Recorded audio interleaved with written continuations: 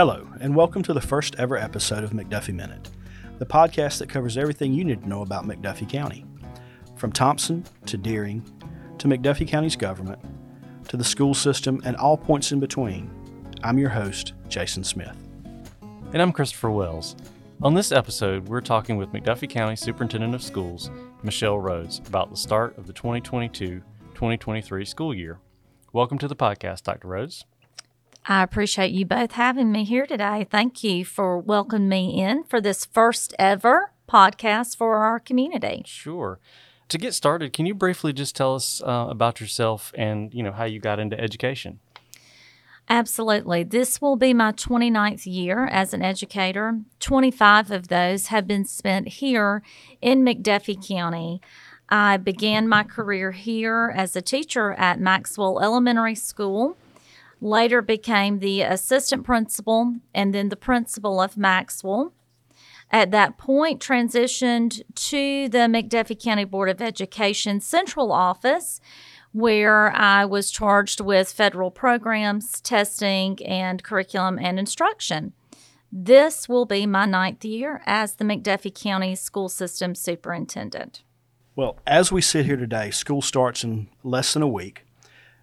What do you want parents and students to know as they head back to the classrooms on August 1st? I encourage all of our parents and our students certainly to attend our open house that is being held this Thursday. We will be welcoming students with the last names of A through J from 4:30 to 6 p.m. on all campuses, and then the last names of K through Z from 6 in the evening until 7:30. This is an opportunity for our students and our parents to not only meet their teachers, but to visit each campus, give our students an opportunity to walk from class to class, and to also be able to, at that point, determine which supplies they will need for the upcoming school year. So that's the 28th, and as we move into the new school year, obviously for the past 2 years, COVID has been on everyone's mind. You've made accommodations for that. Now that COVID is starting to slowly creep back in some locations, what are the protocols this year? Are you making any additional adjustments for that sort of thing? We have just recently reviewed with our administrators in the last week our updated safety plan for the 2022-23 school year.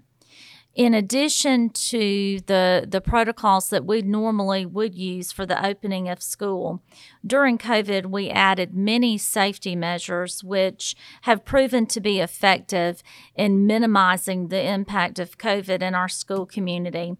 Some of those are the electrostatic foggers that we use in each of our schools. Those are used every evening after the campuses have been emptied by both students and staff.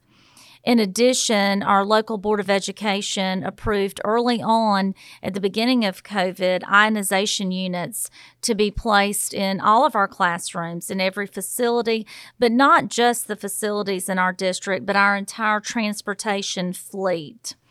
We continue to utilize hand sanitizer dispensers at all entrances and exits of our schools. Our teachers, faculty, and staff, as well as our bus drivers, maintain seating charts to provide for immediate contact tracing of any cases of COVID that we may have in our school community.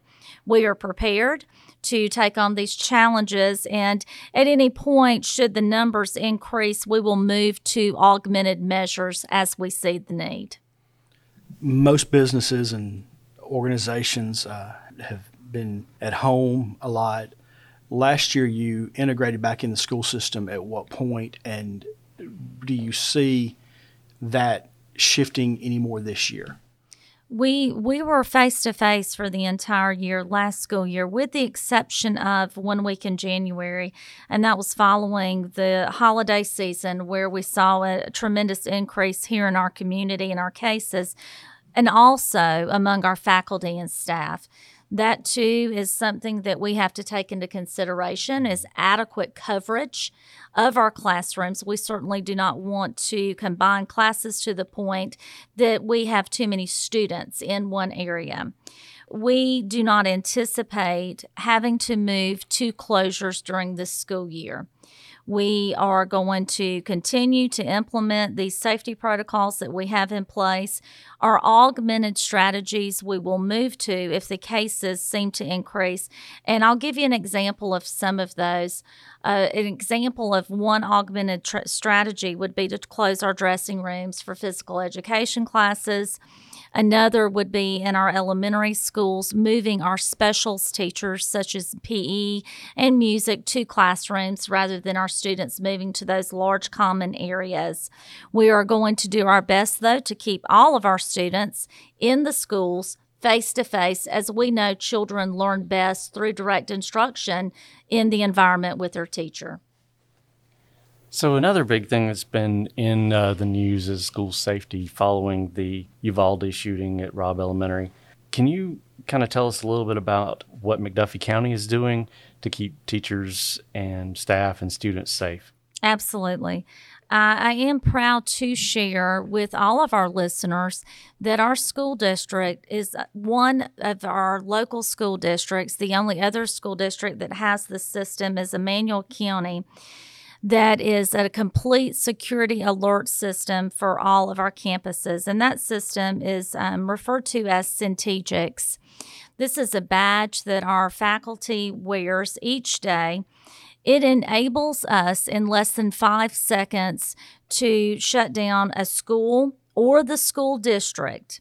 This immediately sends a notification to all computers within the district, all administrative communication devices, alerting us of the emergency that we have, as well as the location of that emergency. And we are very pleased to have that here in our community. Of course, we have approved through the Georgia Emergency Management Agency a school safety plan for each of our schools. Our system safety plan has been recognized by Georgia Emergency Management Agency as an exemplar throughout the state for school districts. And we too, of course, have daily checklists in place where we have employees checking doors and entrances throughout the day. All of our doors remain locked and secure. And again, we use those checklists to ensure that those are checked multiple times throughout the school day. Our school system the last 2 years have added to the schools that did not have secured vestibules to ensure that no visitor can walk immediately into any of our schools without going through a secured vestibule area. And I will also note that our system is one of very few in our area that has school resource officers on each of our campuses. All right. It's a big job, obviously, to keep students safe. So how do you approach that, with the Board of Education and all the employees and keeping everybody's kids safe and still learning at the same time? The safety of the children in this school district, as well as our employees, is our top priority. And this is a discussion that we have at each of our meetings with our board, as well as with our school administrators. Learning cannot take place if children are not safe and they feel safe on our campuses. That's our first and foremost priority. Once we meet those basic needs of safety with our students, then certainly learning will take place and instruction will be effective in each of those classrooms. And I will continue to emphasize this as we have in the last few weeks with our employees. Safety is paramount. It's our number one job to keep these children safe and our faculty and staff. Speaking of learning, I did want you to touch a little bit on the accreditation score. We just recently learned a few months ago, I think it was, that Cognia came through and did the accreditation for the district. Can you tell us about what that means for the students in McDuffie County? I'd be happy to. Cognia is a worldwide organization with vetted, trained educators from across the world that come to basically analyze the inner operations of a school district. They are looking for several things.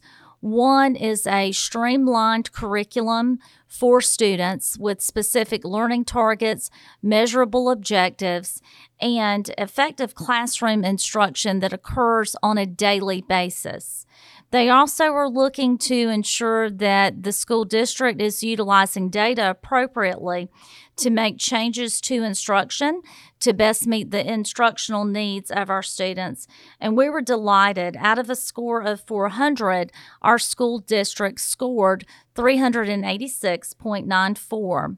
There are 31 indicators in the process of Cognia accreditation, and 30 of those 31 indicators, we achieved the highest rating possible. I attribute that to our faculty and our staff, as well as our administrators, for a streamlined curriculum which measures the instructional needs of every student in this district. And I will say that that is one of the things that makes our school system stand out among others, because all of our instructional decisions are made for individual students. Instructional plans are based on the needs of individual students, and Cognia recognize that we are doing that on a daily basis. You mentioned the school system standing out, and accreditation is one of those things, and the stellar score you receive for that. What are some of the other things that you see every day that others may not, that you think makes McDuffie County school system shine like it should? I'll mention several that I believe enable us to stand out among the rest. And I'll talk about these through the grade spans of the district, beginning with elementary school. Our school system has an extraordinarily successful guided reading program for our students. And in each of our elementary classrooms, students are broken down into small groups of instruction, no more than 6 children at one time, based on their individual instructional needs. Those students are provided direct instruction for no less than 60 minutes a day, where they are grouped and regrouped based on the skills that the teacher notes necessary for them to achieve success. And I will say that our most recent assessment data that we reviewed at the end of this school year indicates that this program continues to be a success. At the beginning of this year, 29% of our kindergartners were reading on grade level. We certainly were pleased to note that in the month of May, 99% of our kindergartners were reading on and above grade level. And I attribute this to the fact that we do teach children in small groups, direct instruction based on their individual needs. At the middle school level, I would highlight the fact that we are one of very few school districts in the state that are offering high school credit to our 8th grade students. We are doing this through a compressed curriculum in grades 6 and 7. And I'm just pleased to note that we had 273 students who took place in our high school credit offerings in 8th grade this year, and they are crossing the street to Thompson High School, earning 658 credits towards graduation. This allows those children to have more opportunity for dual enrollment as they matriculate through the school system, but it also allows for the opportunity for them to also have multiple career and technical agricultural education pathways as high school students. At our high school level, we were very pleased with the progress of one of our CTAE programs, and that is the Early Childhood Program led by Mrs. Lori Watley. Mrs. Watley has been one of our McDuffie County Teachers of the Year, and we were pleased to note that we had 13 seniors under her direction that committed to the Georgia Future Educators Day. And we look forward to growing our own and welcoming those 13 students back to McDuffie County Schools as educators in the future. You mentioned the dual enrollment. We have an Augusta Tech campus here in McDuffie County. Talk to me a little bit about that partnership, where that can go, some of those items. We continue to have a strong partnership with Augusta Tech here in our community. Our students are attending Augusta Tech on a daily basis. We actually began the offering of the high school units in 8th grade so that more students could attend Augusta Tech at the conclusion of their time at Thompson High School. Those students are achieving, we have many on graduation night that are noted as CNA completers, as the process that they use at Augusta Tech in conjunction with our health occupation program at Thompson High School. This has been a great success for our students, and looking past the traditional schedule in middle school and high school has really opened those doors for our students to be able to attend Augusta Tech and other institutions. So we talked about the good stuff, and I don't want to say this is bad stuff, but what do you see as some of the bigger challenges that you as a school system face on a daily basis? One of the things that we have noted after the impact of COVID is just being able to get our students to school on time and student attendance. Certainly for us to be able to move the needle on achievement, we need our students in place and in school every day. We have struggled since COVID with student tardies and absenteeism, and we are working to offer incentives for our students to be on campus each day, but that is definitely a struggle. But I will also say that one of the things that is a positive from our COVID era is that we learned that many of our parents, we are able to engage more thoroughly through virtual opportunities of parent conferences and meetings. That has been a positive, and we'll continue to offer those opportunities for our parents. Many of our parents here in our community are working shifts, and the virtual meetings offer them the opportunity during their break to best engage with our faculty and staff. So you mentioned parents came out of COVID being more virtually involved with the school system and taking advantage of the opportunities to have virtual meetings that fit more to their schedule. And as you look at more digital opportunities, the use of social media and that sort of thing to reach your audiences, I think one of the important things that we've talked about before is spotlighting the great work that students do. I stumbled upon Bright Wings, which is a great publication that features some of this. Tell me a little bit about how that came to be and what's in it and how people can find it. Bright Wings is located on our district webpage, and Bright Wings is a publication. It is created by our curriculum and instruction director, Dr. Lynn Cato. The Bright Wings publication features not only student writings, but artwork. These are incredible examples of the talents of the students within our school system, from early elementary students to our high school students at Thompson High School. One of our pieces of artwork was actually recognized in our 10th district by Jody Heiss. One of our students' renditions of Jimi Hendrix, a beautiful work of art. And this is just one way that we can showcase the talents of our students. And so please take an opportunity, visit the McDuffie County School System webpage and check out Bright Wings. Yeah, as a graduate of the McDuffie County School System, I remember many more years ago that Bright Wings was a publication, a printed publication, and I probably still have some of those in my collection somewhere. I think I had a couple of things that were published in there, so that's a great way to recognize the students, and especially those that may not be on the front line of sports and those other activities, but can really see the value of their work. We certainly look for all opportunities to recognize our students.